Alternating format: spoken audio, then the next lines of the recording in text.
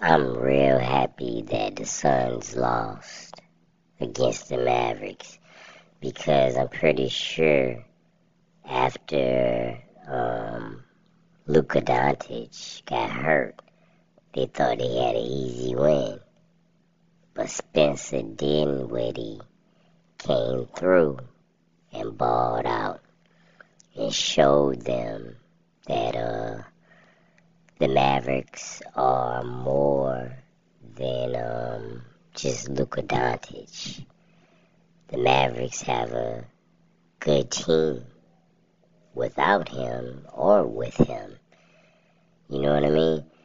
So the Mavericks are, let's say, the Mavericks are a super team with Luka Doncic, but without him, they're just a good team. So regardless, they're a good team. Spencer Dinwiddie can definitely ball. You know what I'm saying? And the Suns, as much as I don't like the Suns, and I don't like the Suns because of Chris Paul and Devin Booker, that's the reason I don't like the Suns. It's probably, and DeAndre Ayton. I don't like their attitude. But the Suns, regardless whether I like them or not, they're a good team. So Spencer Dinwiddie showed that he can play well against a good team, not a garbage team, but a good team that's trying to win. You know what I mean? So Spencer Dinwiddie showed what he was made of. And he deserves a little more respect now. He deserved it before, but he definitely deserves it now. Why does he look so old? Spencer Dinwiddie, like he in his 40s or something. I would be surprised. I forgot how old he is, but he ain't as old as I think he is. I got an uncle that look like him, and I'm in my 30s. So, an older uncle that's about in his 50s that look just like Spencer Dinwiddie. You know what I'm talking about? Yeah.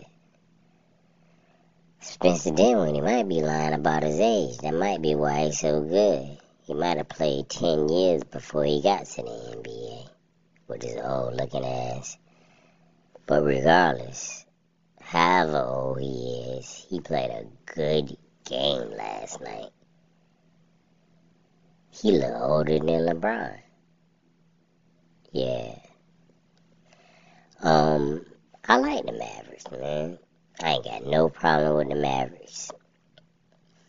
See, the Mavericks are one of those teams that you be like, maybe, if all the pieces lined up and if everybody's healthy and if Luka Doncic is playing at his best and Spencer Dinwiddie is playing at his best, maybe they could win the championship. But it's a big maybe because Luka Doncic, no matter how good he is, he still is not capable of carrying a team yet by himself. Now, if Spencer Dinwiddie steps up and is like his second in command, you know what I mean, and plays almost just as well as he does, shoot, they definitely have a chance. But the thing is, nobody's consistent on our team except for Luka Doncic. So, until Spencer Dinwiddie is consistently good, then it is what it is. And around this time, the second half of the season, well, any time of the season, but it seems like more the second half of the season. That's when the injury bug starts coming around. So I'm not sure they can stay healthy for the rest of the season. I know a guy that looks and is shaped and has the, I'm talking about like muscular shaped, like Luka Doncic. Luka Doncic ain't got no damn muscles. He a chubby guy that can play basketball, just like the Joker from the Nuggets and Kevin Love. These guys, Antoine Walker. I'm naming guys that played in Paul Pierce. None of these guys had muscles. They were just chubby guys that Zach Randolph that knew how to play basketball. And that's what Luka Doncic is. The thing about chubby guys that like to play basketball like Luka Doncic, the injuries keep piling on. He's an excellent player. He should be, if he continues down the road he's on, he's definitely an NBA Hall of Famer. He's a basketball Hall of Famer. Most definitely. Man, as a basketball fan of the NBA, nothing brings me more joy than to see the Memphis Grizzlies or the Phoenix Suns lose. Simply because they talk so much trash. They talk so much trash.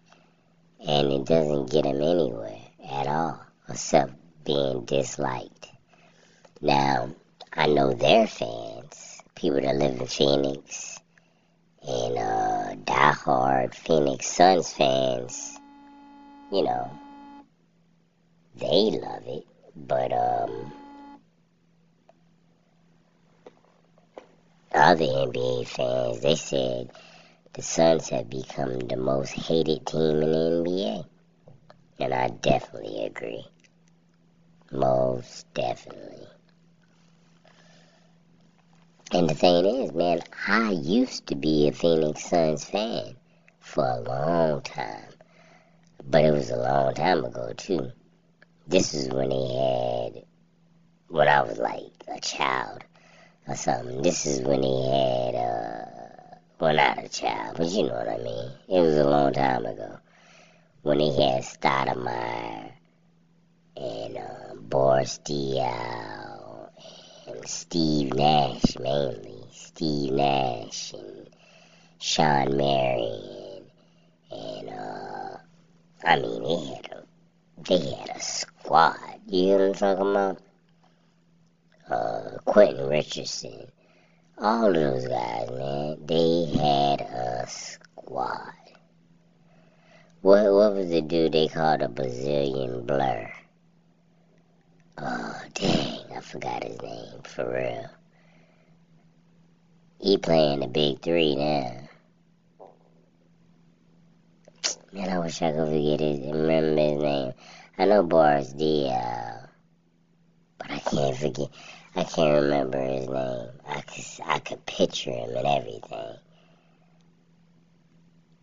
He seemed like, to be honest with you, I don't know what kind of shape he's in, but I know he killing him in the big three.